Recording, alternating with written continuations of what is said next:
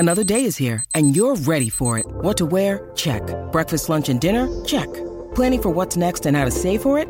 That's where Bank of America can help.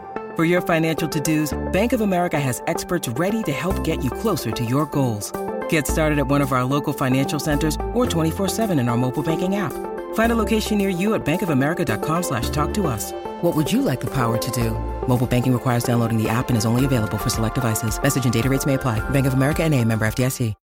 When you need mealtime inspiration, it's worth shopping Kroger, where you'll find over 30,000 mouth-watering choices that excite your inner foodie. And no matter what tasty choice you make, you'll enjoy our everyday low prices, plus extra ways to save, like digital coupons worth over $600 each week. You can also save up to $1 off per gallon at the pump with fuel points. More savings and more inspiring flavors make shopping Kroger worth it every time. Kroger, fresh for everyone. Fuel restrictions apply.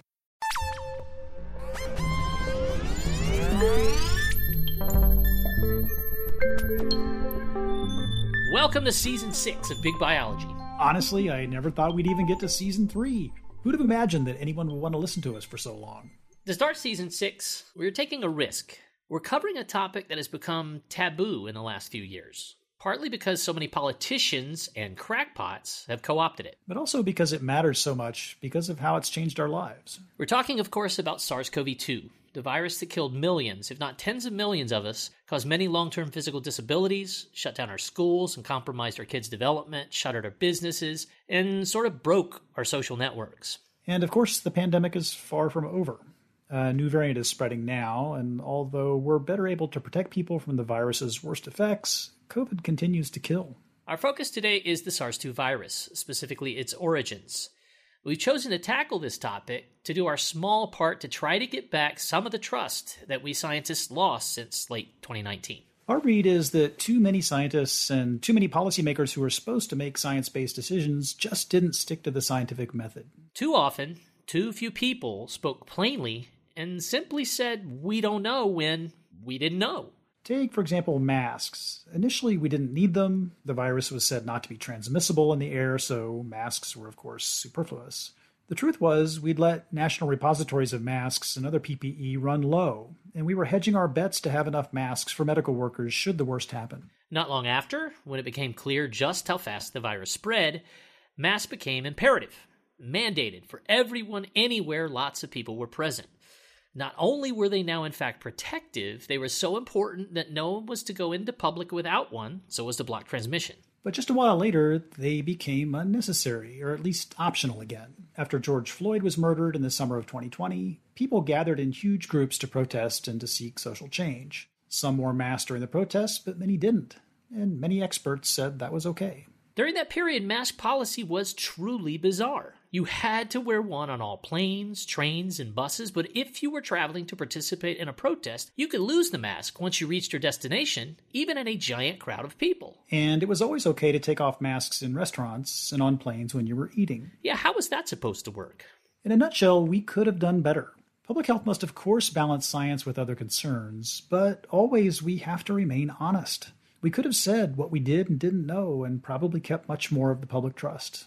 So consider this episode as an effort to try to get back some of that trust so we scientists can play our best role when the next pandemic comes, which it will. Today we speak with Alina Chan about the origins of SARS-CoV-2. Alina is a postdoc at the Broad Institute of MIT and Harvard. In early 2020, Alina and colleagues found some molecular evidence that SARS-2 was pre-adapted to humans, which led her to start investigating whether the virus could have come from a lab instead of a spillover from wildlife at a wet market, which was the prevailing hypothesis then. Alina's study attracted the attention of Matt Ridley, the author of several biological books and a former member of the UK House of Lords. In late 2021, they published Viral, The Search for the Origin of COVID-19, which is an exhaustive treatment of what was then known about COVID origins. Today we talk with Alina about that book, but also the many new things that have been revealed about COVID origins since the publication. Many experts think that Alina is one of the last people we should host on this topic. She's become one of the faces of the lab leak hypothesis. But you can read in her book, and you will hear on the show today, that her position is simply follow the data. Alina, like others, is not yet ready to accept that SARS-2 came from a raccoon dog or some other animal in the one on market. Between an obdurate Chinese government and the lack of any virus-positive samples ever being found in animals in that market, or the supply chain, There's more to learn here. First, the Wuhan Institute of Virology, or the WIV, has been collecting and studying thousands of bat samples for years. Second, research conditions in the Wuhan labs were commonly unsafe. And third, an inventory of samples held by the WIV disappeared from the internet in early 2020 and is yet to resurface. Now, to be clear, most all human infectious diseases, HIV, flu, smallpox, MERS, SARS-1, etc., have a zoonotic origin. So it's totally reasonable that SARS-2 came from some wild animal or its handler in the market. But it's also reasonable that the COVID pandemic was started by a research-related incident. And we have to figure this out using every scientific tool at our disposal, and even if the outcome is politically or culturally unsavory. As someone who's worked for more than a decade in a biosafety level 3 facility with viruses, but not coronaviruses, trust me, these are tough, complicated research projects. Accidents happen, even to the most seasoned lab workers. But is it possible that someone at WIV unknowingly worked with a frozen bat sample that had SARS-2 in it? If you sample just 100 bats in nature, you can find as many as 30 viruses new to science. Maybe one of those was SARS-2. And if so many mammal species around the world are known now to get infected with SARS-2, including deer, mice, tigers, minks, and more, why wasn't SARS-2 widespread in the Huanan market, assuming that all the mammals there too could be infected with it? Critically, we, like many others, do not now favor any particular origin story. We have a strong agenda, though, but a wholly scientific one. We want no reasonable hypothesis to be off limits, and we hope for a thorough investigation, even though it'll likely take years and a lot of luck to come up with a dispositive explanation. Finally, before we hear from Alina, we want to thank Andy Dobson, Eric Bortz, and especially David Quammen for sharing their perspectives on this critical topic. It was David's article in the New York Times Magazine a few weeks ago that motivated us to produce this episode. David, thanks for the time and the energy that went into that piece, and Andy and Eric, thanks for talking to us about your thoughts on COVID origins. We hope this episode inspires you too to seek the best possible explanation of COVID origins. Please write to info@bigbiology.org and tell us what you think about it, and share it with friends and family. But most importantly, please keep supporting the scientific mindset that'll eventually inform us about COVID's origins and position us better for the next zoonotic event. I'm Art Woods. And I'm Marty Martin. And this is Big Biology.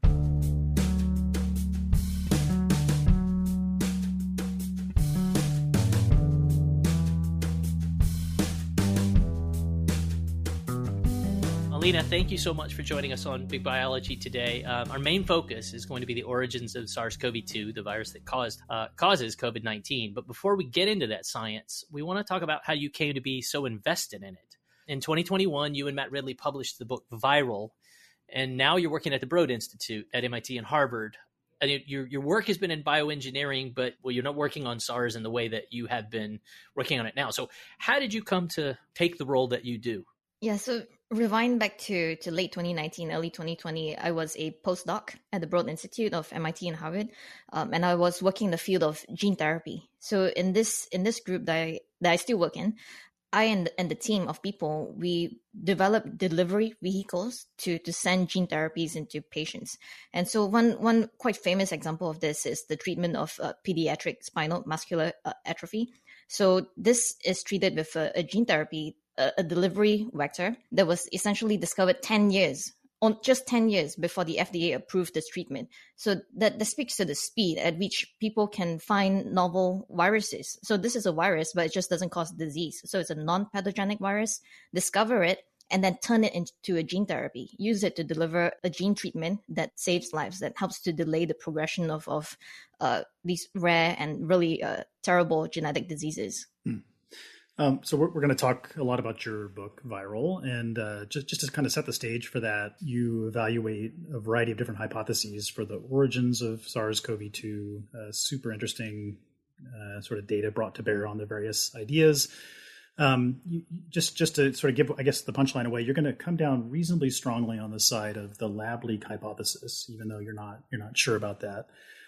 We're going to get into all the details of that, but I just wanted to ask, like right here at the very beginning, how has writing that book changed your life and the way you're interacting with the scientific community?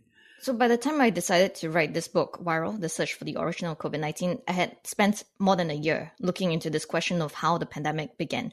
And so what my friends had advised me about that at the time was that you've tweeted so much, and I think I had made like thousands of tweets in the past year about the origin of COVID-19. They say it's time to put it all down in one place because time erodes like tweets.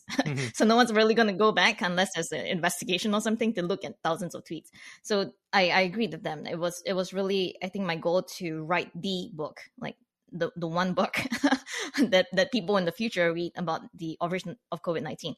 So this book is incredibly balanced, and actually many people have told me that the best argument for a natural origin is in viral, because we don't make up straw man, we don't overinterpret data, we just lay out all the evidence and we make the strongest case we can for natural origins versus lab origins. And this book has an incredibly long citation list. I think it might be one of the books with the longest citation list you can see, so that readers can actually go to the sources of all the information and facts and like developments cited in the book. So I'd say how it changed my life is that it cemented me as public enemy number one for those scientists, experts, others who are trying to downplay a lab origin for whatever reason. I think the book might be one of the worst things to happen to them, besides evidence emerging pointing towards a lab leak or the intelligence agencies shifting towards a lab leak. I think viral is probably one of the top three things, the worst things to happen to them, because it lays out all of this argument for a lab origin in a very approachable way for a layperson. You don't have to be a scientist to understand this. And it's quite clear that as you get to the end of the book and more developments appear, that more evidence is piling up for a lab origin of COVID-19. No one knows for sure. That is a scientific consensus, actually, that we just don't know. And both lab and natural are plausible. But in my view, there's certainly more circumstantial evidence for a lab origin than a natural origin at this point. Yeah. I felt just my compliments to the book, because it did feel like a very balanced and fair treatment of the different hypotheses, and it felt like it had integrity because you guys were pursuing the data and the sources instead of coming in with preconceptions. So that was nice to see. One of the comment about all the citations and the support at the end. So I was reading this book on my Kindle, and on a Kindle you don't really know when a book is going to end, and it ended much earlier than I thought it was going to, based on the percentage that I'd read through. I think it's because there's this giant section of notes and references at the end. So. There's so much more to go, so much more to learn. Oh, wait. wait, it's over? And it is, just to comment on the writing in the book too, it is incredibly approachable. Trying to cover something so fraught, something so complex even to biologists, because there's a lot of molecular biology, there's epidemiology, there's sociopolitical interaction. There's so much dimensionality to it, and yet you still make it easy to read. It just is quickly processed. So that was really present. I have to attribute that mostly to Matt Ridley. He is the established prominent. Sure, he has practice, right? Yes, yeah. A lot of practice. Yeah. One follow-up question just on this topic. So, you just characterized yourself as public enemy number one for some subset of people. So is that affecting the kinds of things that you're going to be able to do in your career and the sorts of collaborations that you establish? Is that having consequences for you? So go back to early 2020, I certainly was not aware of this faction of scientists who were trying to downplay a lab origin. At the time, maybe I was too naive or idealistic. I just thought that all scientists would want to approach this objectively to find the truth. And so what I became famous for in 2020, and there's a whole Boston Magazine article on me by Robin Jacobson, it lays out that I attracted so much attention from journalists and the public, not because I said it came from a lab, but because I left the door open for a lab origin. So I said both natural and lab have to be considered, no matter how likely or unlikely. And that was enough in 2020 to draw all this attention, both positive and negative, to me. And so this faction of scientists who tried to prematurely shut down investigation to lab origin or consideration of a lab origin, their emails were only released, their private exchanges were only released in 2021. And that's when I became aware that, hey, there are all these powerful scientists who don't want a lab origin to be talked about, to be considered. And so I think at that point, yes, my panic level went up slightly. Mm-hmm. And I have to say, it's not pleasant. It's not the kind of situation a junior scientist wants to find themselves in. Not even a senior scientist doesn't want to find themselves in this situation. Yeah. Nobody does. Sure. Yeah. But there's a level of vulnerability, understandably. So we want to be really careful. In fact, I think it's important to point out that there was and is efforts by non-scientists to represent things in a particular way. So I understand that, there's sort of a arms race of a kind where maybe there's some good intentions to mitigate not so good intentions coming from another place. So can you say something about what you know or what you expect the motivations to have been for these scientists to not really give the lab leak very much credibility? So I think there's certainly different reasons why different scientists would not want the lab leak hypothesis to be properly considered. The most direct one is when you have been collaborating or funding the scientists in Wuhan who might have accidentally started the pandemic. So if you are amongst their collaborators or funders, this has backlash for you as well, no matter where you are around the world, because you have shared ideas, you have encouraged them, you have given them money to do it. And so there is arguably a sense of blame that might be cast on them if this is found to be a lab leak. It would destroy their legacies, their reputations, their safety. So for that small group of scientists who collaborated and funded with the Wuhan Institute of Virology specifically, there are direct consequences for them. And then so if we look at the people with further relationships, like less strong relationships with the Wuhan lab, we're thinking about perhaps scientists who have advocated quite strongly for some risky virological experiments to be done. So these are scientists who are not out to cause trouble, but they do think that it's important for scientists in the lab to do experiments that help them see how a virus can get better and better at infecting human cells or jumping from species to species. And their motivation for this is to understand how future outbreaks might happen and to, in the lab, start developing vaccines, therapeutics, diagnostics to test for and prevent and to tackle these emerging outbreaks. So for this group of scientists, they've spent many years advocating for these risky experiments. What happens when one of those risky experiments starts a pandemic when millions of people are dead? So here, even though they're not directly connected to the Wuhan Institute of Virology, they still have this sense of blame, I guess, that the public might point at them and say, you encourage this work, you say it was a risk worth taking, and now millions of people are dead because of that risk. So there are those folks as well. And then there are people who are even more distant from the whole thing, but they see that if a lab origin is investigated seriously and perhaps even confirmed to be true, it would lead to both geopolitical and even within country political chaos. So unfortunately, in the US now, it's devolved into this situation where it feels like if a lab origin is found, the Republicans have won, and if it's natural, then the Democrats have won. This is totally bizarre to me as a non-American. As a Canadian looking in on this, it's just like, why? Because the origin of this pandemic has nothing to do with anybody's political identity. Mm-hmm. Like whether it came from a raccoon dog at the market or a lab accident, you being a Democrat or Republican, it didn't matter. It doesn't matter. Yeah, we just want to know. I mean, that's true. We all want to know, and we could see it that way as scientists. But when it was co-opted by politicians, that's how we ended up in that scenario. It became a flag, and now winning the flag, the science is actually inconsequential. So it is an issue of winning versus understanding. Yeah. It's just playing with different games. Yeah. So I wonder. Let's one more question, and then let's go to what we know about the origins itself. To what extent do you think that the culture of academia has anything to do with this? So, you talked about the various different potential classes of motivations of people that took the roles that they did. But those of us that are active scientists, I mean, we all know that there's an enormous pressure to publish a lot in prominent places, to do so quickly, to get grants, to get collaborators. I mean, did that play a role, or how do you think about that? I mean, of course. So it's only natural for all scientists to want to publish in prestigious journals. But that wasn't the only factor here. So in recent months, the private exchanges between the authors of a very famous paper called Proximal Origin, that's been cited thousands of times in the media to downplay a lab origin, their private messages have been subpoenaed by Congress and released on the internet. And so in these private messages, you can see that they are struggling with doubt. So they convened in early 2020, and they initially, many of them believed it was more likely that it came from a lab. But over time, they were really freaking out about the potential consequences of making this public, of making their doubts public.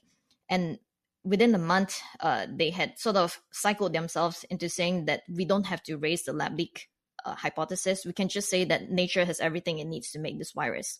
And they emailed the lead author of Proximal Origin, emailed the journal where it was eventually published, Nature Medicine, they said to the editor, I'll edit this paper so it makes it clear that this virus does have a natural origin. So they put out this paper published in March 2020 with the intent to make it clear to the public that it was natural. But in the background, they continue to worry. So this lead author continued to worry even a month after publication, worrying that the evidence was not strong against a virus being manipulated in the lab, being cultured and passaged in the lab and escaping into the wild. So he continued to worry. So I think that it wasn't just about publishing in a big journal for the scientists. It wasn't just the adrenaline of, most scientists having, this excitement of publishing in a big journal. It wasn't just that. For them, they were grappling with questions of what happens if we tell the public that even we, the top experts in this area, are worried about a lab origin. Yeah.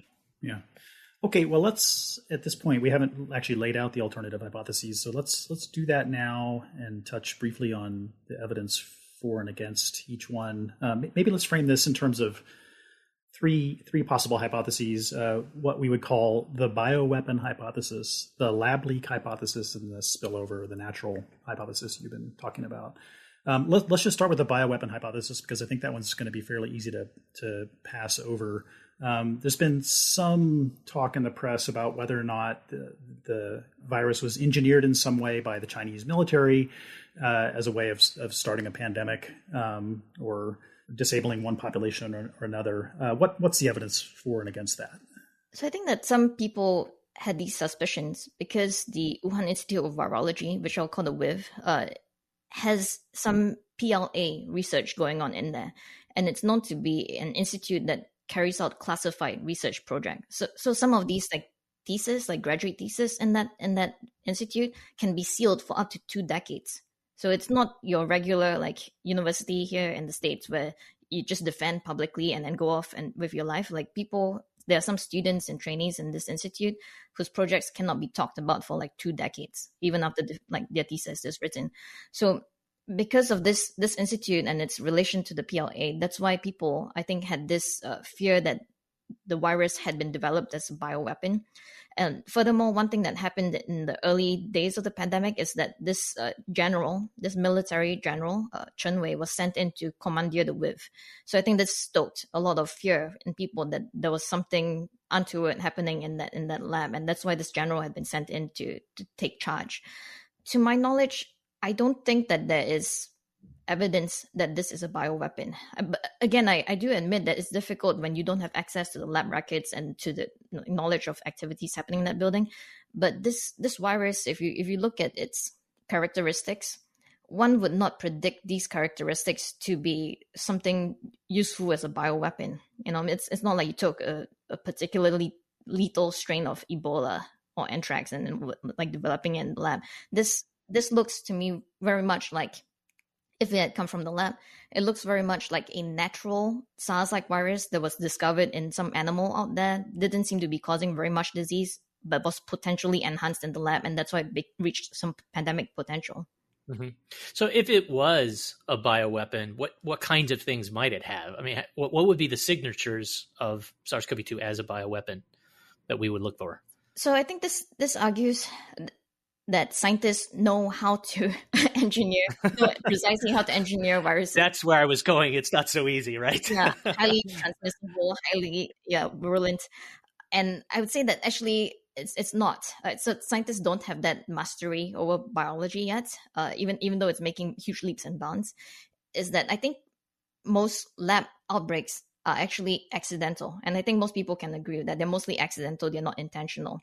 And so there is this argument from people who insist that this pandemic started in the market. They say there's no way that a scientist would have engineered the virus to precisely be able to cause a pandemic like this. And I would say that that's not the argument that most lab leakers are making. Most lab leakers, with the quotation marks, are saying that this is an accident. This is an experiment gone wrong, that someone might have thought it's a de-risk experiment. Someone might have taken this virus and thought, doesn't look like it's causing severe disease in people or animals. It's fine for me to play around with this, to put in some features and understand how it could get better at infecting human cells. And accidentally, it leaks out the lab and causes a pandemic. This is not a virus engineered to cause a pandemic.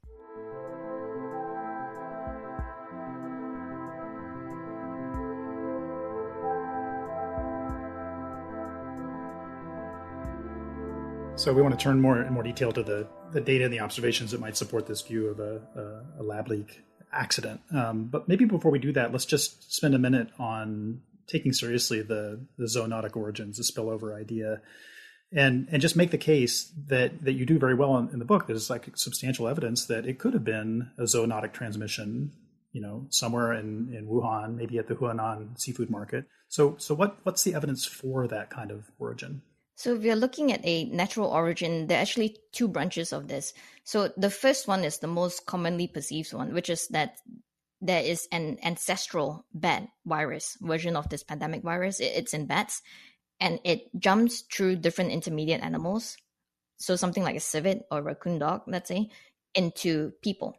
And that this spillover might have happened at the Huanan seafood market in Wuhan, where there were known to be these sort of animals susceptible to COVID-19 being sold on occasion at that market. The second branch is where a human person is exposed to these viruses, whether from a bat or another intermediate animal outside of Wuhan, and then travels to Wuhan, and there that person starts an outbreak. So that person could be a wildlife trader. That's why they went to the market in the middle of Wuhan, and there they started a super spreader event. So that's the second scenario. Both are considered natural spillover hypothesis. So I would say that the main evidence for a natural origin has to do with one of the earliest outbreaks being detected at the market, at this market in the center of the city. People who argue for the market hypothesis say, what are the odds that one of the earliest clusters would be at the market and not, let's say, at the hospital or like a library or a school or an elderly care home? Why was it at the market? Anywhere else in Wuhan? Yeah. Yes. Why wasn't anywhere else in Wuhan? Why was it at this market? So I would say that there is still a plausible pathway that this is true, although it has to explain several pieces of evidence that don't really point towards this natural origin right now at that market.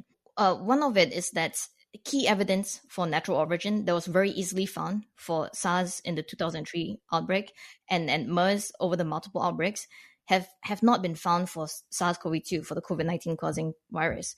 So in the case of SARS 2003 and MERS, the investigators very quickly tracked down intermediate hosts. So they tracked down the animal sources of this virus that the earliest cases had been exposed to. Many of the index cases, so the patient zeros or the earliest patients in SARS and MERS, had been identified as handling these animals. So they were like waitresses, chefs, like people who, vendors who delivered the animals from market to restaurants. So these people were directly in contact with these animals. So there's very strong evidence that the viruses, SARS and MERS, were jumping from these animals to the people in that profession. But in the case of COVID-19, SARS-CoV-2, those animals have failed to emerge, have failed to be found or reported. And this is despite lots of sampling of mammals in the market, right? Yes, exactly. And SARS-CoV-2 also is now recognized to be highly transmissible across multiple species. So it just jumps from species to species, like out of control. So the thought is are the Chinese authorities powerful enough to cover up all of that, to go down the entire supply chain and to stop any more outbreaks of this highly transmissible animal virus? For me, I think it's less probable. So to lay out what the zoonosis proponents are saying right now, they're saying that this explosively transmissible virus that jumps from species to species like nothing evolved in a very brief period right before it emerged in Wuhan, jumped into people 2 times at the market, and then disappeared completely.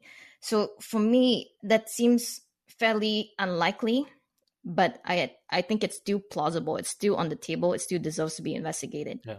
So 2 things I want to follow up on what you just said. Let's start with the latter one first. 2 times.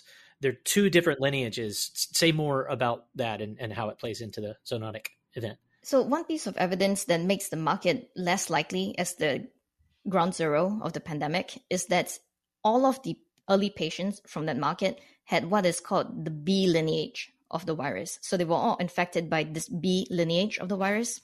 Another early lineage of the virus that was circulating in the city in Wuhan was the A lineage virus.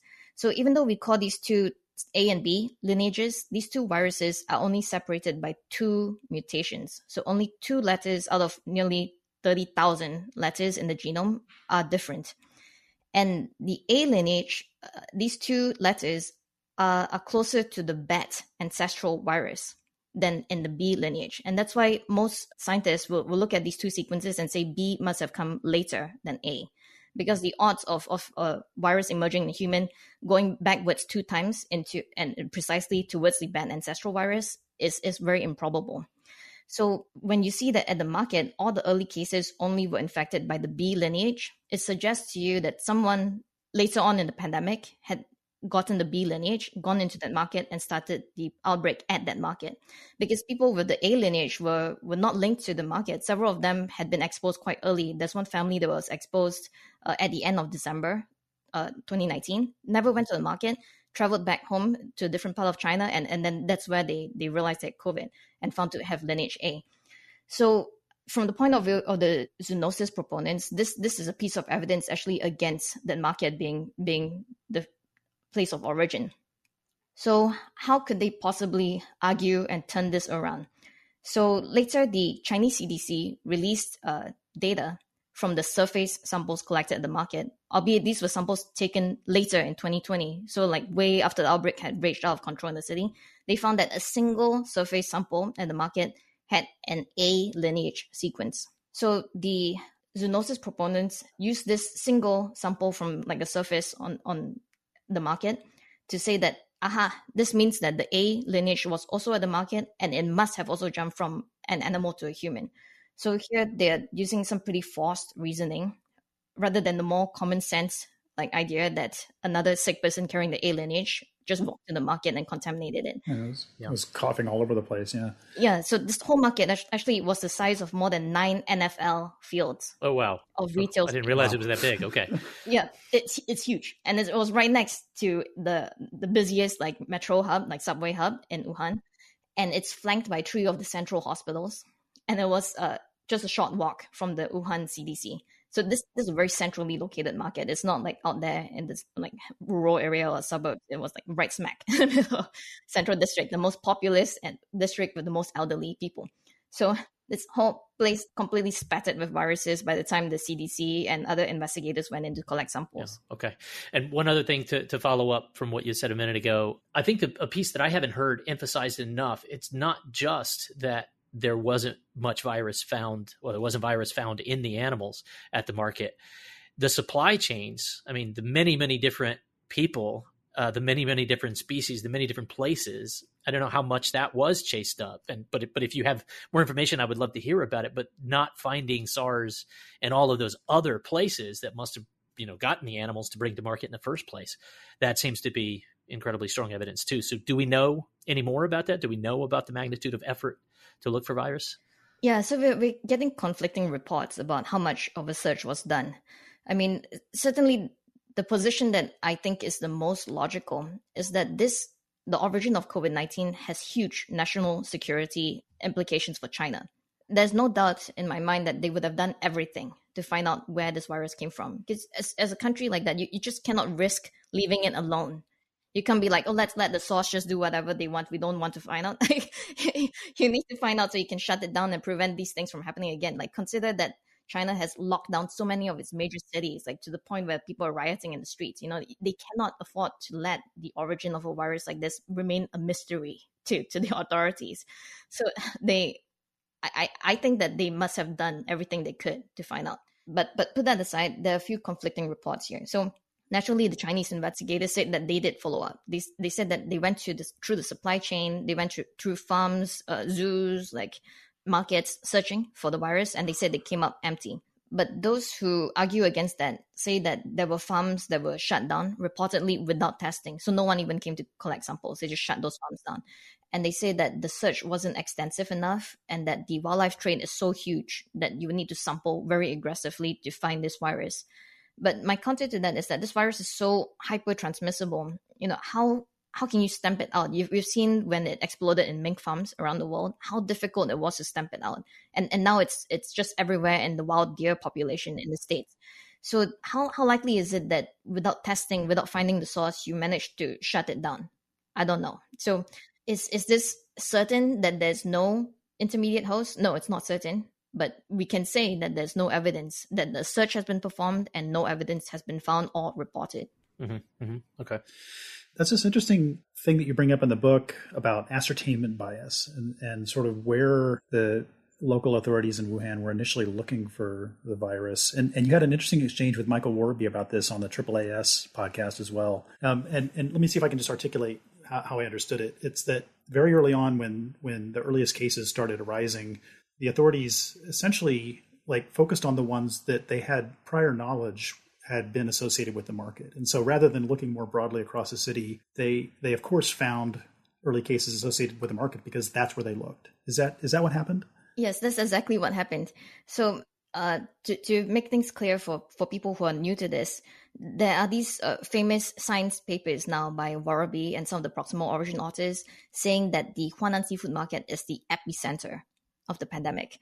And the data they use to support this comes entirely from the Chinese CDC. But these authors, they admit in their paper as well that they didn't have access to the actual data. So what they have is just drips and drabs. They didn't have access to the methods. So as scientists, this is crucial. If you don't know how data was collected, you don't know how incomplete or how biased it is. So it's very problematic that they went out with such a strong statement that the market was the epicenter when they didn't have access to the complete data or the methods. But what emerged quickly enough from the Chinese CDC, just looking at their reports in early 2020, so back when any cover up or anything about the origins was still not coordinated at least. So in early 2020, in 2021, and even 2023, the people who investigated the early cases in Wuhan have all come out and said it was because we saw this small cluster. They had seen four early cases linked to the market. And after that, everyone assumed it was just SARS-1 happening again. They just thought it was 2003 SARS again. So they focused their search entirely on that market. Anyone with links visited, worked at the market, the 3 hospitals surrounding the market. So if you follow that, if you only look for patients at those 3 hospitals, the pattern would obviously be a radial pattern, dispersing out from that area, and also the district of the market. So using these criteria, that's why all of the cases are either linked to the market, could live very far away, but linked to the market, or if unlinked to the market, they look like they're radiating out of the market because of this search method.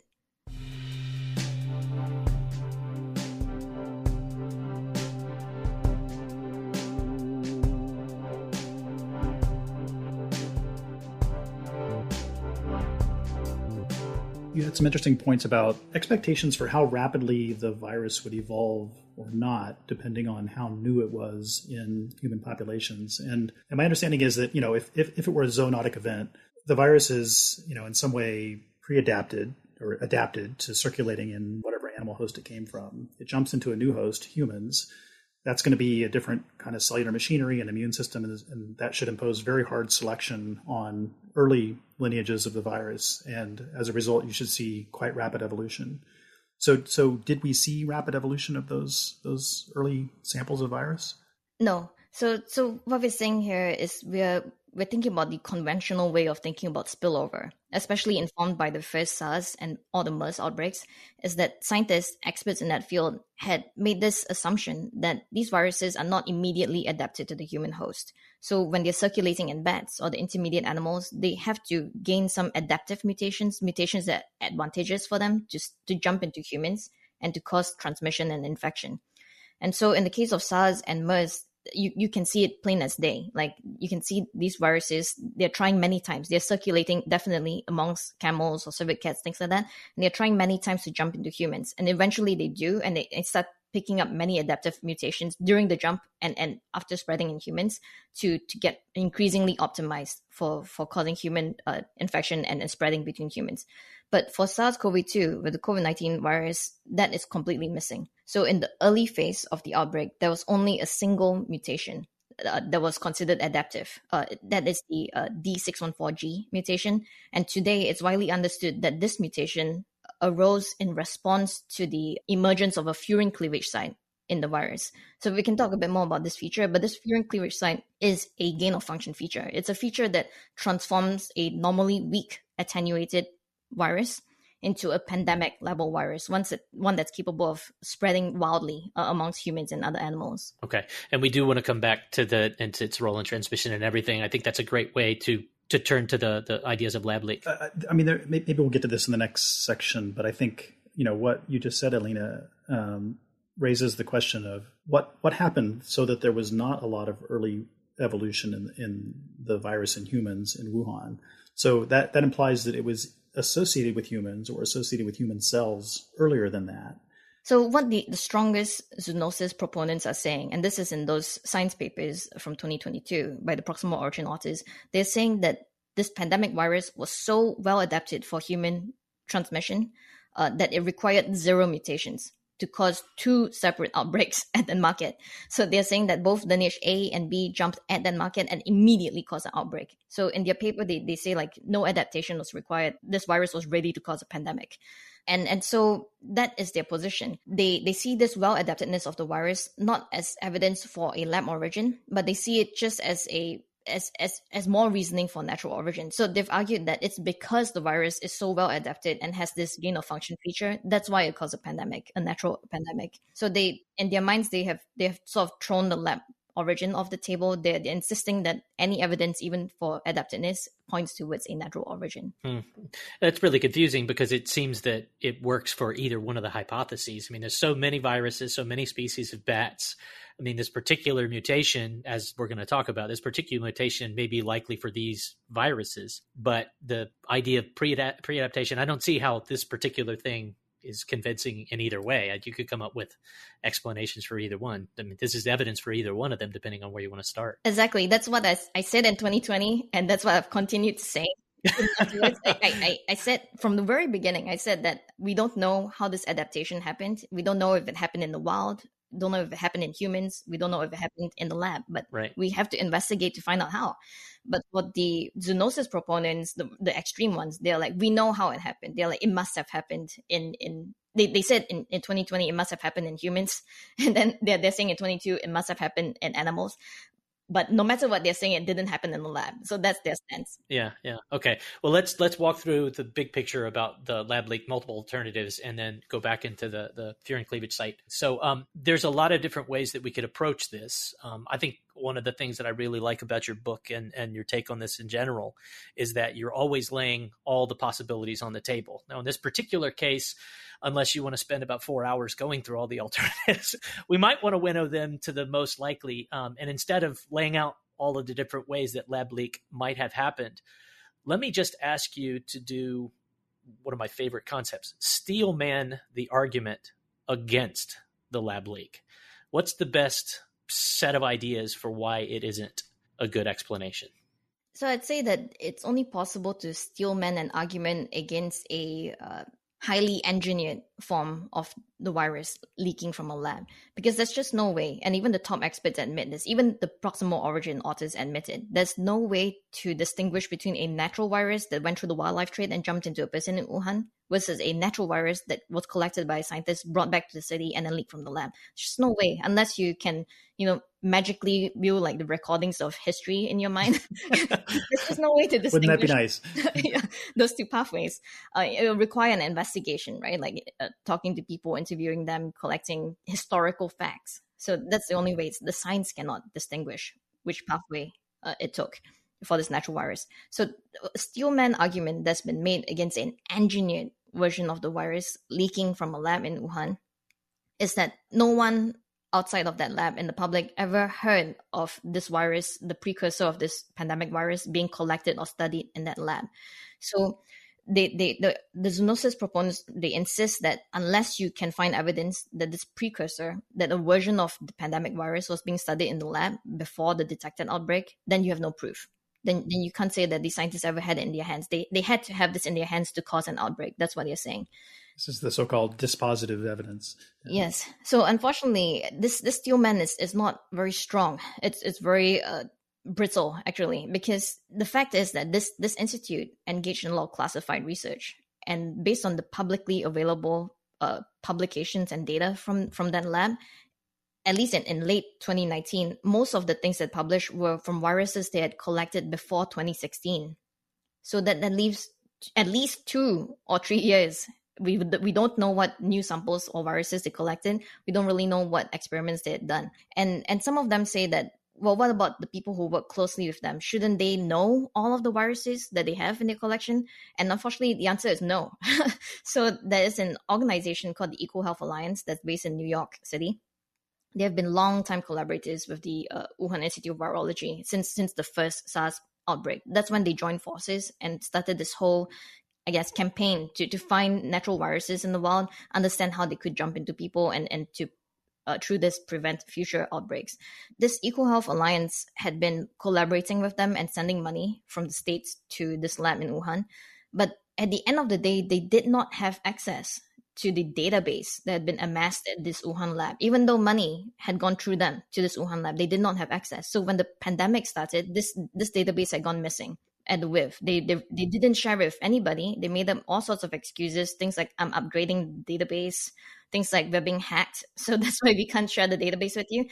And so even the closest collaborators don't know what viruses, what samples have been taken, like, comprehensively by the Wuhan scientists. So in that database, there's probably information about the viruses that were collected between 2016 and 2019. And in that list, there might be something that's more closely related to SARS-CoV-2, or very, very closely related, if we could only have a look at that data. Yes. Yeah. Okay. Yeah. So I've never done this kind of research myself, but I do have samples in freezers that are in the midst of being investigated. So, I mean, yeah, it's understandable that even if there's lots of people trying to figure out what's in these samples, that doesn't happen instantaneously. Mm-hmm. Yeah. So I want to dig into the sort of the mechanics of how these viruses get studied and, methodology where lab leak might be plausible. But I want to go back really quickly to one thing that you said in terms of the interaction between the EcoHealth Alliance and the WIV. This database, is it the case that the database is still not available? And do we know anything about the timeline there, or have there been promises made about when access might be granted? So in 2019, I'd say that the Chinese scientists were very excited about showing all the work they'd done over the past decade in hunting down these viruses, looking for novel viruses in bats, in the wildlife trade, and even amongst sick people. So they went to rural areas, people in the wildlife trade, looking for people with illnesses, like undiagnosed illnesses, and collecting samples from them and bringing it back up to Wuhan.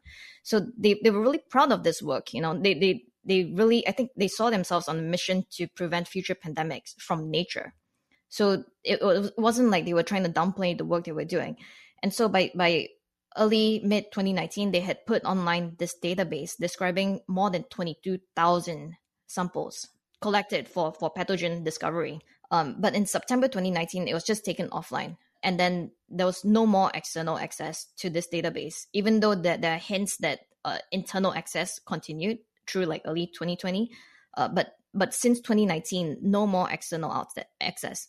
So if someone had access, they could have gone in and checked like how many samples did they collect in like 2016 through 2018, let's say, and from where, and from what types of animals, and what types of viruses did they find in these samples. So this, even if it didn't give a real-time insight into what was happening in the lab, certainly would have given a much more updated perspective than what was in the public scientific literature. Mm-hmm. Okay. So I think a lot of what we've been talking about so far is the WIV, the Wuhan Institute of Virology, but there's another research entity that maybe, I mean, at least in the recent past has gained a little bit more attention. So maybe let's also include what we're learning about what is colloquially called the Chinese CDC. It's right next to the one on market. You mentioned it just a minute ago, but in particular, I want to ask you about the conditions, the research conditions that we know to exist in these places. In the book, you wrote about a lot of the research with these viruses that were discovered in that period, the research about which we know happening under what are called biosafety level 2 conditions. I don't know how much we want to get into the weeds, or you want to share the details about the difference between 3 versus 4 versus 2 versus all of these things. But what can you tell us about the practices that are known to have happened in the lab, other leaks that may have happened, rates at which that they were disposing of biohazards, training protocols, these kinds of things? What are the details that we do know in one or both places about the pathways by which escape might have happened? So I'd say that when news of this novel coronavirus emerged in early 2020, most people were thinking, holy cow, it must have escaped from that high biosafety BSL-4 lab. They thought there must be some top secret research happening in that super safe like lab, and it broke out because it was so stealthy and transmissible. But as others, including myself, started looking deeper and looking through all the publications and videos and photos from the WIV, we soon realized that the biosafety conditions at which these live SARS-like viruses had been handled were not that high. Were actually some would say the lowest level of biocontainment there is in a lab. At BSL-2, this is where they studied their live and recombinant, so like engineered SARS-like viruses. And so that shocked a whole bunch of virologists. Honestly, one of the proximal origin authors saw that, and he said, that's screwed up. Like, you shouldn't be studying these viruses at BSL-2. Another virologist said, I can't believe they did something so stupid. Like, yeah. And I think one key thing maybe to mention there, because I've done a lot of work myself in a BSL-3, the difference between 2 and 3. In 3, and especially 4, the precautions you take with the way that it looks in the movies, wearing the Tyvek suit and multiple gloves and all of this protection, that's 3. And 4 is even more involved. But 2 is basically working in a hood with the airflow controlled such that exposure is low. But really, the transmission of an airborne pathogen in that context, there's effectively no protection or minimal protection, just to give somewhat of an image of what the difference is. Yes, and BSL-2s are very variable around the world. So it's not like it's one standard like uniform lab that's shipped to every country. No, every like institute even sets up their own BSL-2 and sets up their own best practices and like policies. So at BSL-2, as far as I know, most of them do not have any enforceable protocol where if you get sick with a random like cold or something, you have to report or take samples. No, that doesn't happen at BSL-2. In fact, I've seen a lot of kind of shoddy practices at BSL-2. It's not even thinking about foreign countries. It's about things I've seen in North America. In general, yes. There are parts of the experiments that are sometimes done outside of the hood of the cabinet where you're slightly more protected. But actually, that cabinet protects your work. It doesn't protect you. It doesn't protect you. Exactly. It slightly protects you, but it's not built to protect you. It's built to protect your work. And there's so many things that could happen. Just splashes, like aerosolization of things that can happen at BSL-2. People using their gloves on doors and on their cell phones. I've seen people touching the experiments with their gloves, then reaching into their pocket and bringing the phone up to the other. Yeah. There are lots of things that happen at BSL-2. But I also want to point out one thing, is that there is photographic evidence of these scientists when they're collecting viruses not wearing proper PPE. So they're photos of them with no gloves, no masks, just handling the bats. And I would say that it's not because they are terrible people who don't mind causing a pandemic. It is because these virus hunters had spent so many years collecting the samples that their level of cautiousness had dropped. Mm-hmm. Yeah. They sort of forget about the risk. Yeah. Yeah. There's simply no way to have a biocontainment condition when you're sampling for viruses in a cave, right? Mm-hmm. You're surrounded by hundreds of thousands or maybe even millions of bats flying everywhere, pooping, dropping on you, like biting you, unless you suit up, And it makes it very difficult for you to move around and to crawl into these tight spaces. So there were conditions when they just went out there without PPE to take samples. Yeah. And I mean, again, from personal experience, trying to do this research when you are wearing all of this equipment, remember that the average bat that they're working with is very tiny. The more gloves and the more coverage you have on, the less dexterity you have. And it's not to say that you want to trade off risk of exposure by having no gloves on versus risk of exposure because you're trying to handle equipment with a tiny bat in the hand. But these things are particularly difficult. Not all of the bats, of course, will be infected. If you're working with 100, maybe it's 1, maybe it's far less. It's not to excuse negligence of safety protocols, but at the same time, there is a complexity that happens here that would make some sense of the pictures that you were talking about. Yeah, that's actually a snippet, an interview in David Quammen's book, Spillover, where he is on a trip with one of these eco-health scientists in China looking for SARS-like virus in a bat cave. I remember this part of the book, yeah. And he suddenly realizes, I'm not wearing any PPE. I'm not wearing any protective equipment, but we're out hunting for SARS-like viruses. So he asked his eco-health guide, he says, hey, why aren't we wearing any, mask and gloves, that kind of thing? And the guy says, well, it's kind of like wearing a seatbelt. And my assessment is that on this trip, we don't need it, so I don't tell anybody to wear it. So it's just some subjective, on that day. Well, and there's plenty of people that go on vacation walking in caves and things. If you're going to collect bat samples or take the bat guano off the floor, then you're going to suit up. But if you're just walking across that same floor, your risk is really not all that different. In one case, you're on vacation. In another case, you're doing research. So. Yeah, exactly. These scientists, they were looking at the tourists walking in their flip-flops, and they thought, why do I have to be suited up? Exactly. And so they eventually started catching these bats and bringing them back to the lab as well. And then there's videos of these two at the WIF, like they even filed patents on how to build cages for breeding these bats. Speaking of that, we're imagining these scientists studying these viruses, culturing them. They must be cultured in animals or cell lineages. So what are those animals? What are the cell lineages? Just draw the picture for us. Okay, so you're this virus hunter. You've collected these tens of thousands of pathogen samples. Now what? So you ship them all back up to the lab, and you first want to find out how many of these samples have the viruses that you're interested in. So certainly almost every sample has pathogens in them because you're collecting it from wild animals. But how do you find the viruses that you are specifically interested in? So you run a quick DNA or RNA test to search for the genetic material, a very highly conserved part of the virus type you're interested in. And so they would do this routinely for SARS-like viruses. They would go to check how many of these samples have a SARS-like virus in them. And when they found such samples, they would try to grow the virus out of them. And initially, they were quite clumsy with it. But over a decade, this lab built up some like unparalleled levels of resources and a pipeline for isolating these viruses. So they had this range of different cells in the lab from primates, from humans, from bats, from pigs, and they would put the samples from wildlife samples onto these cells to see if they could get viruses from there. And sometimes at first try they couldn't, so they had to do this thing where they serially passage those viruses through these cell lines.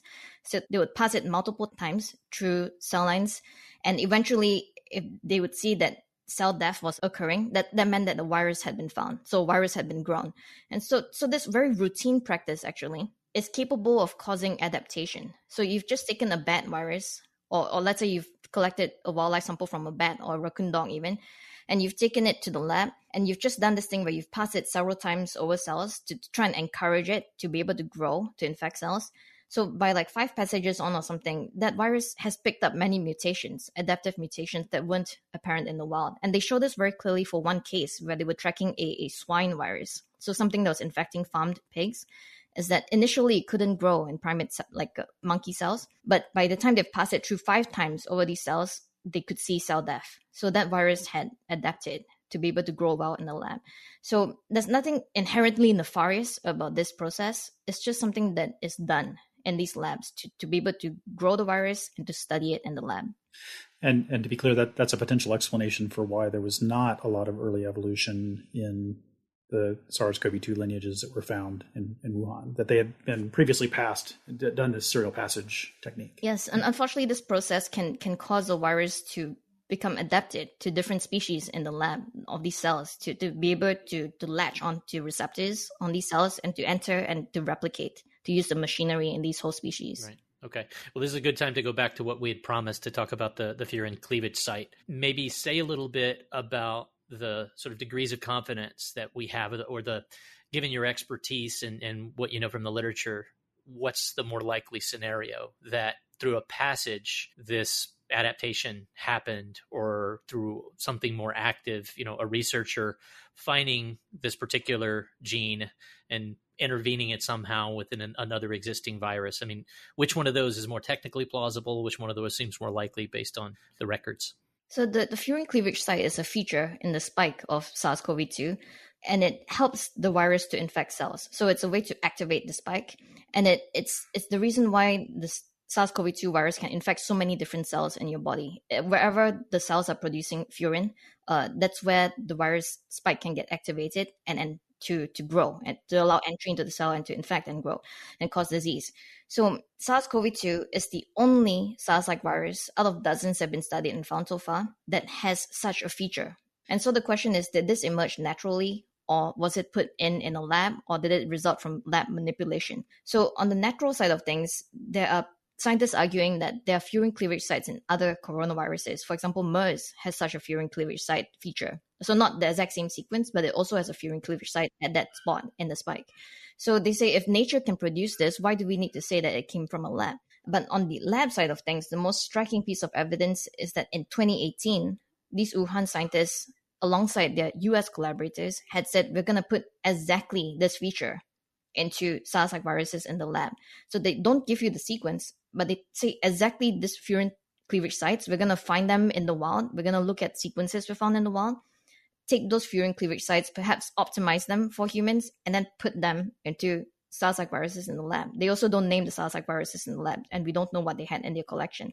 For me and others, this striking coincidence that in 2018, the scientists said they're going to do this furin cleavage site insertion, and then less than 2 years later, a SARS-like virus with a furin cleavage site is rampaging in their city. Yeah, the timing is suspicious at the least. Yeah, it could have been any pathogen. It could have been any city. It could have been any year that the pandemic started. But it was precisely a SARS-like virus with a novel furin cleavage site in Wuhan City 2 years after the scientists there proposed putting furin cleavage sites into SARS-like viruses. Yeah. And as I understand it, this information came out from a grant proposal, I think, to the NIH, right? There was a collaboration between the DARPA, the DoD. Oh, DARPA, okay. And it was not funded, that research proposal, right? And yet the suspicion is that some of the work was done anyway. Yes. So most scientists don't write grants that just describe experiments that haven't been done. So you don't want to appear foolish in front of your grant managers or to you want to know that you can do them. Yeah, you want to have some level of assurance. So at least part of the plan must have been de-risked, must have been tested preliminarily to see, is this even feasible? Because at the end of 5 years, you don't want to show up and be like, oh, all of these ideas were really ambitious but bad. Yeah, right. We couldn't get anything done. So there are even some labs that write proposals where like all the work has been done already. They're just about to publish. Yeah. They just want money. Yeah, it's a cycle. You have all of the data. We call them, as scientists, we call them preliminary data, right? So these are the data for the not quite finished studies that justify more money for bigger studies or a follow-up or something like that. And sometimes your preliminary data are published in Nature. Right? Sometimes your preliminary data is the end of the story. Yeah, I think that's what it is. But that just adds, I mean, again, it's one of those pieces of color from a lot of conversations about this particular part of the story that I haven't heard a lot about, that I don't think is percolated into the public so much. I mean, it's not like when a grant isn't funded, that means the research was never done. I mean, there's at least a timeliness about this preliminary thing we were just talking about, but big entities like this have funding coming in from many different places. There are many different parties involved all over the world in this case. Facets of this could happen, not independent of whether the money comes. You maybe need that money to take it over the finish line. But any successful competitive scientist, like you say, would have to have done parts of this to justify so much money coming back to finish the work. Plus, popping these cleavage sites into novel viruses had become increasingly trendy amongst virologists. And I don't mean to say that they were all risking pandemics, but they were doing it to study viruses. They were doing it to understand how viruses can be made to grow in different cells, in human cells or in the lab. So it was just a thing that was increasingly done. It wasn't something that was like taboo, that was obviously like dangerous or obviously too expensive to do.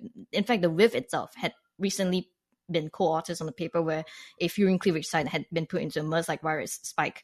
So for them, this was just a natural progression. They've been talking amongst them and their US collaborators, they've been talking nonstop about cleavage sites and spikes of coronaviruses for like 5 years by that point.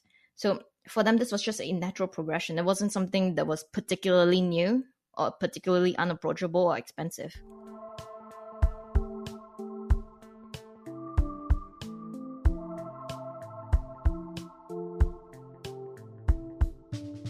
So let me just zoom out here and say, it sounds like at some high level, there's two possibilities here. One is that the furin cleavage site got in naturally somehow. It was a natural recombination event and it spread, either by a zoonotic event or by a lab accident. Another possibility that also is firmly within the lab leak sort of realm hypothesis is that the furin cleavage site was engineered.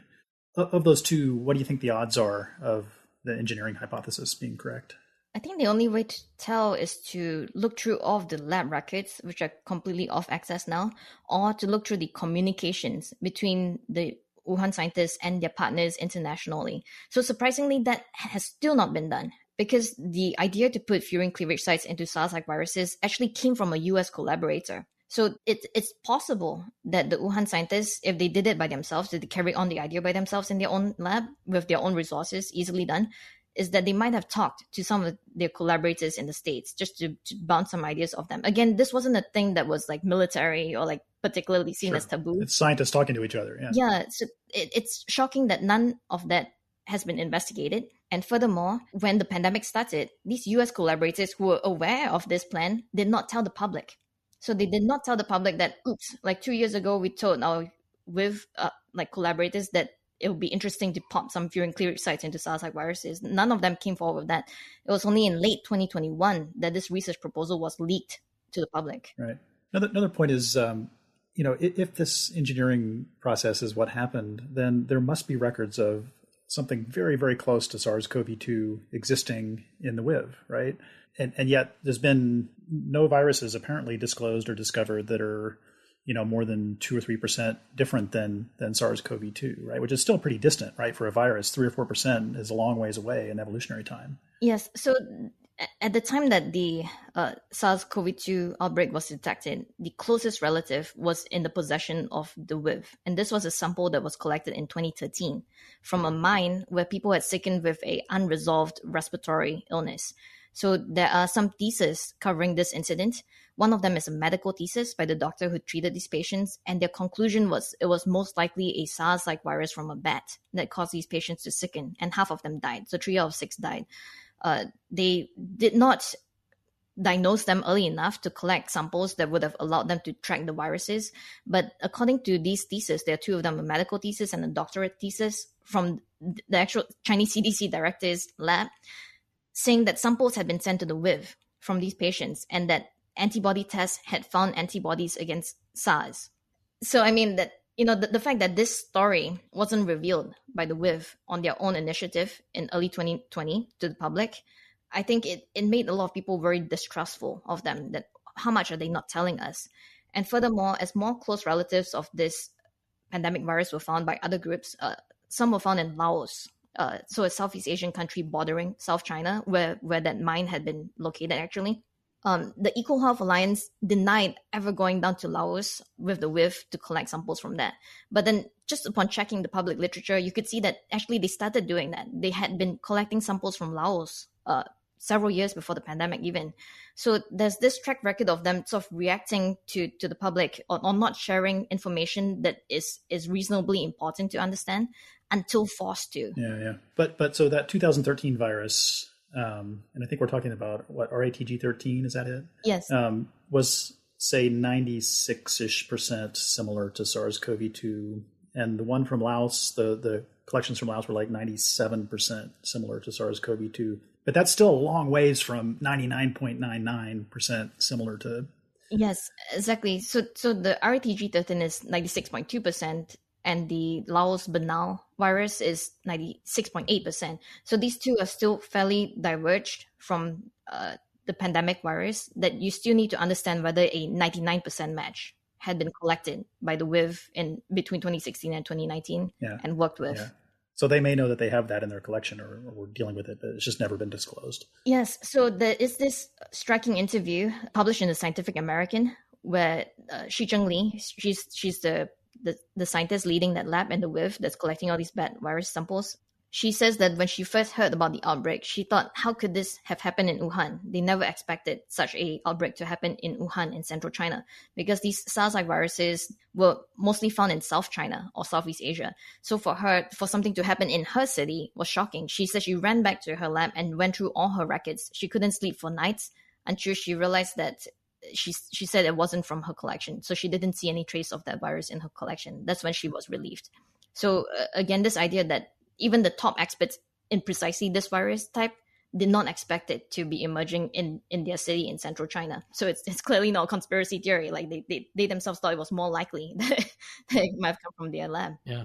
So the other lab that I mentioned once, I mean, where does the Chinese CDC, this research place that was so close to the one on Market, where does it now stand in this story? It sounds like everything we've been talking about so far really points more at WIV, except what you had just said about the director of this part of the research looking and it's not in our collections. Do we know anything? Do we have ideas about what the role of the CDC was? So in the early days of the pandemic, actually one of the earliest people to say that the virus might have come from a lab was Chinese scientists. So there were 2 Chinese scientists in Wuhan who put up this online report or preprint saying that, pointing to this Wuhan CDC and also the WIV.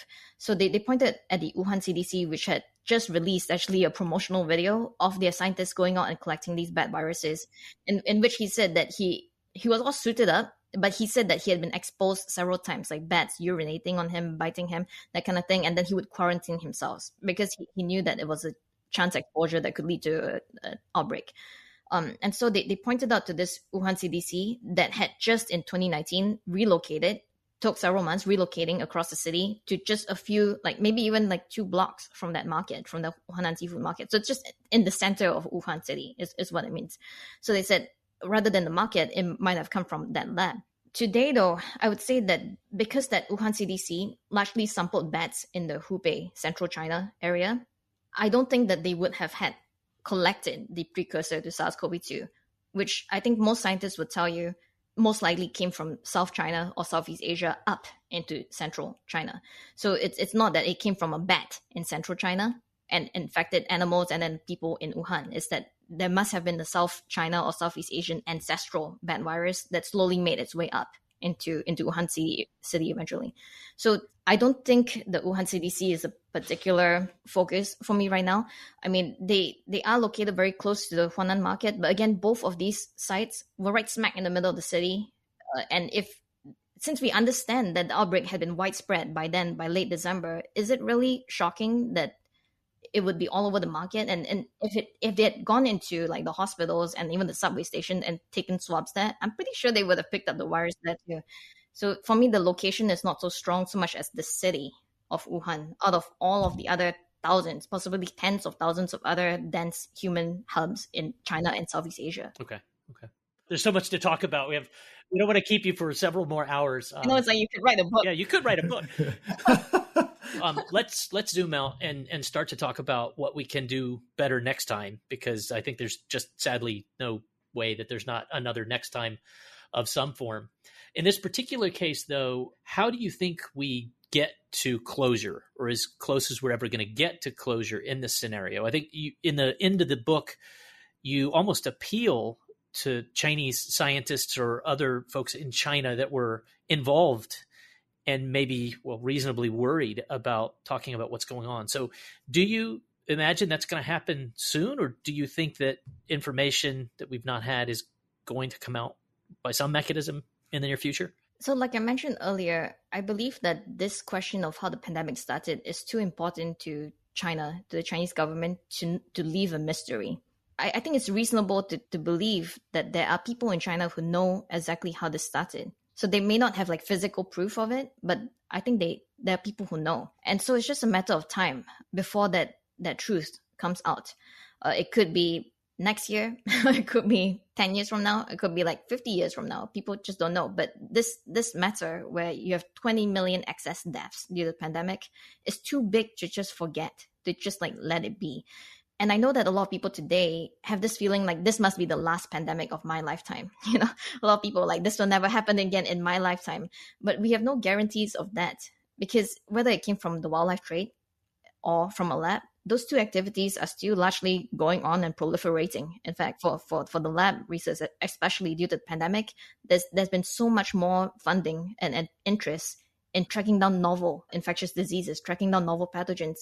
So there are a growing number of laboratories around the world, again, with varying standards of biosafety, all going out there, taking samples from animals and sick people and bringing them back to the lab for study.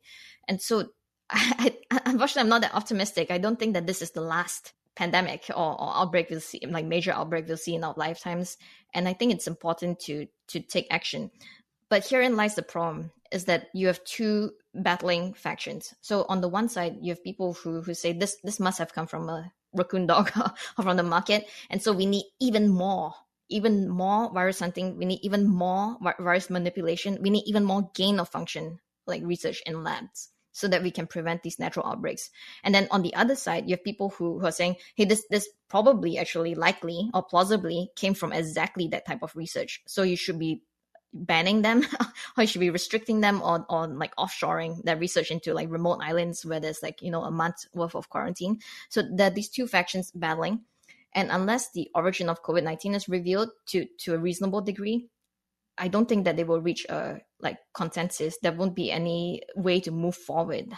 There have not been actions taken to effectively combat the wildlife trade or the proliferating virus research, like risky virus research. So on that point, just want to be super clear that virology, like 99.9%, like fantastic, good, essential work. But there's just like very niche a group of scientists, like very super niche. Only a few labs around the world are doing this type of work where they are unintentionally or otherwise enhancing these natural viruses, and that might bring them to be able to cause human outbreaks. Yeah. Well, one of the arguments that I know has been made about the why continue to do gain of function research and these kinds of things is that it's going to help us.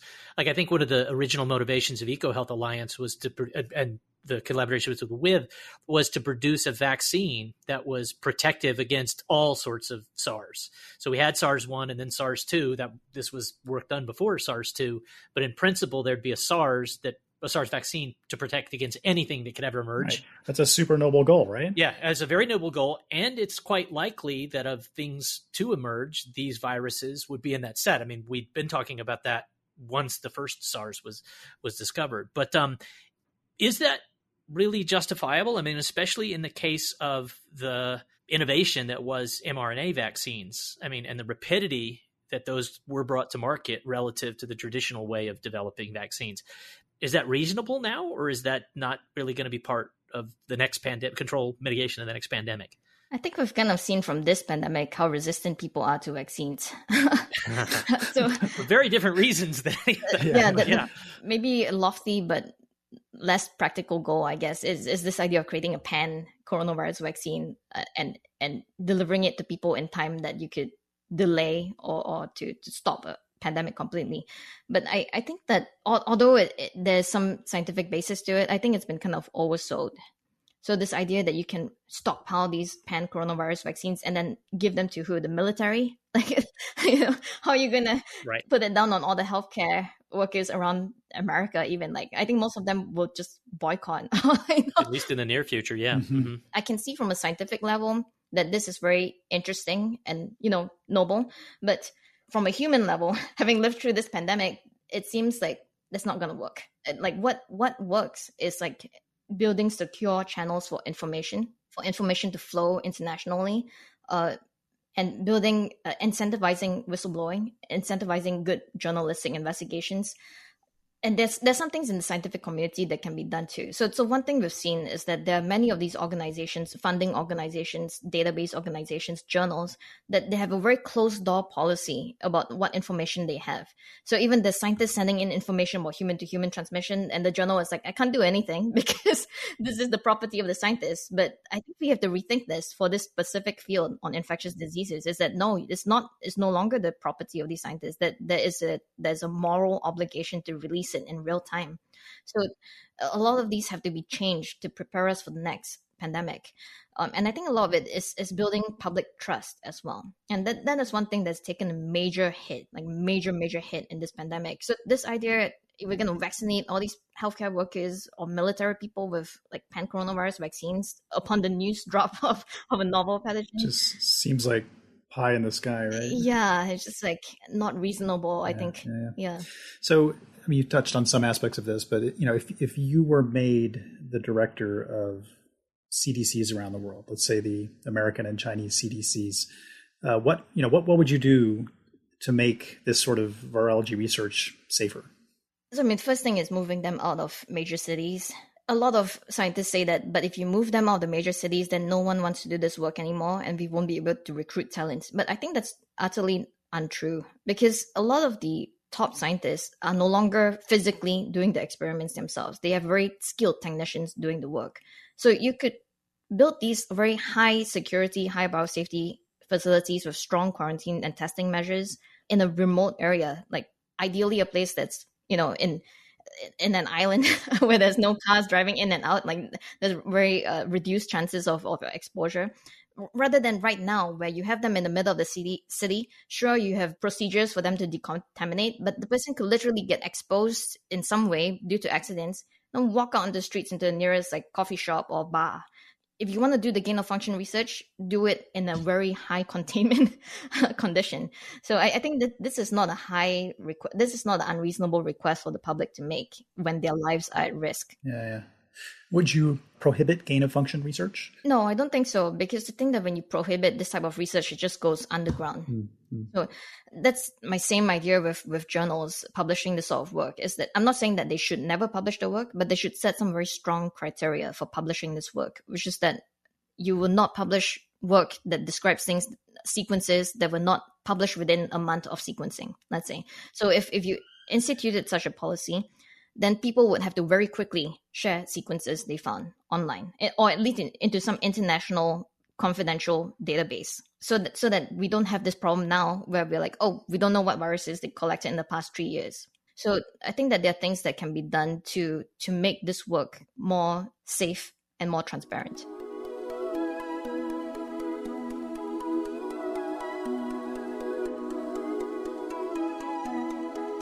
Well, we're getting to the end.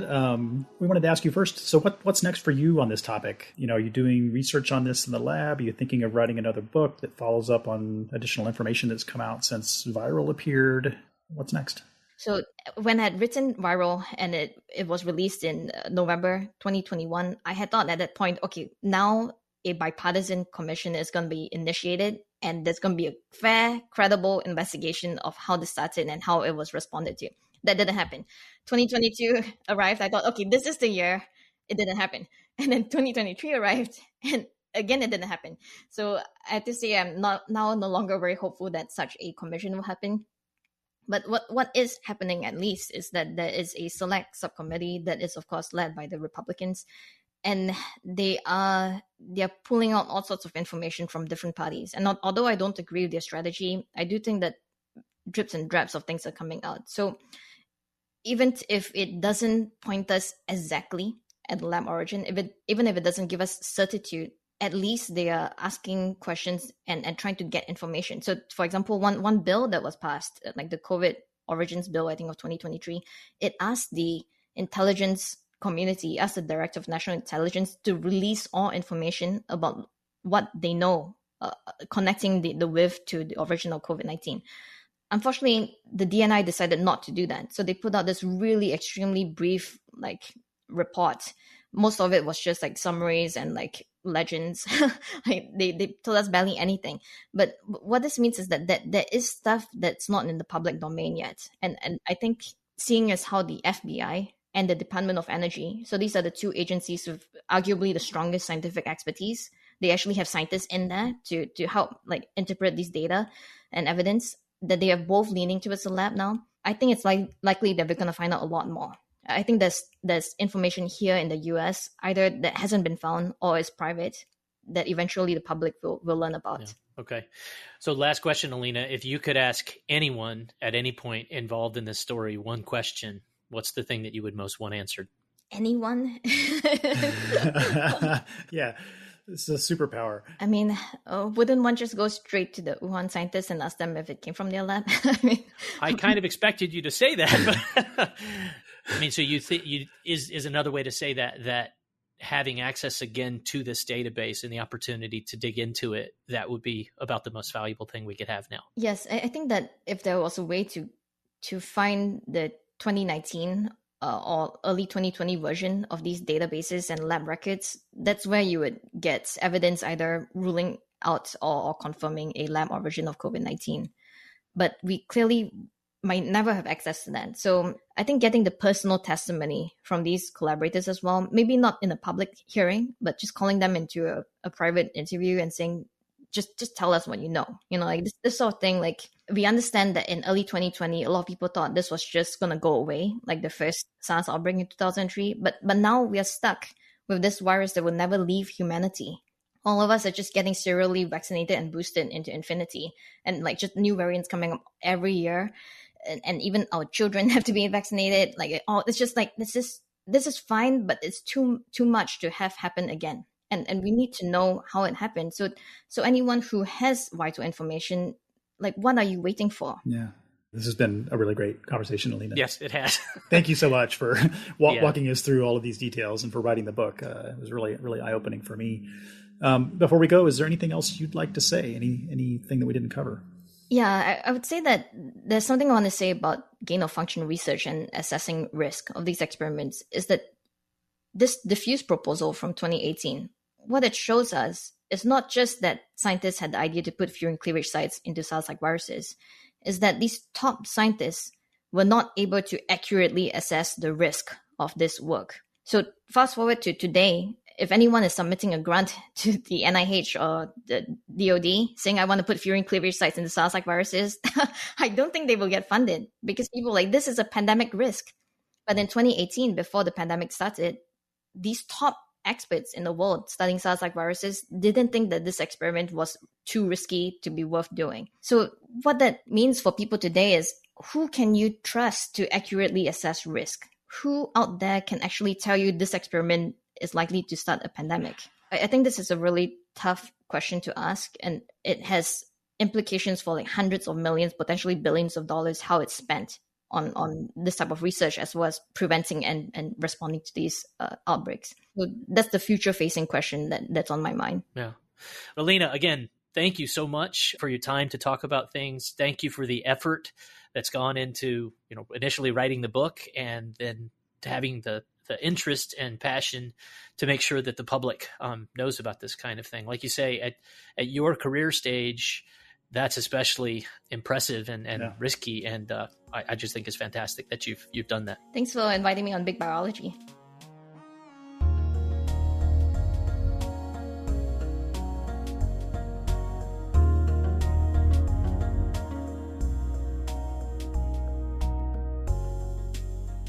Thanks for listening to the show. If you like what you hear, let us know via X, Facebook, Instagram, or just leave a review wherever you get your podcast. And if you don't, we'd love to know that too. Write us at info@bigbiology.org. Thanks to Steve Lane, who manages the website, and Ruth Demery for producing the episode. Thank you as well to Dana De La Cruz for her amazing work on Instagram and X. Keating Shamari produces the fantastic cover art. Thanks to the College of Public Health at the University of South Florida and the National Science Foundation for support. Music on the episode is from Poddington Bear and Tieran Costello.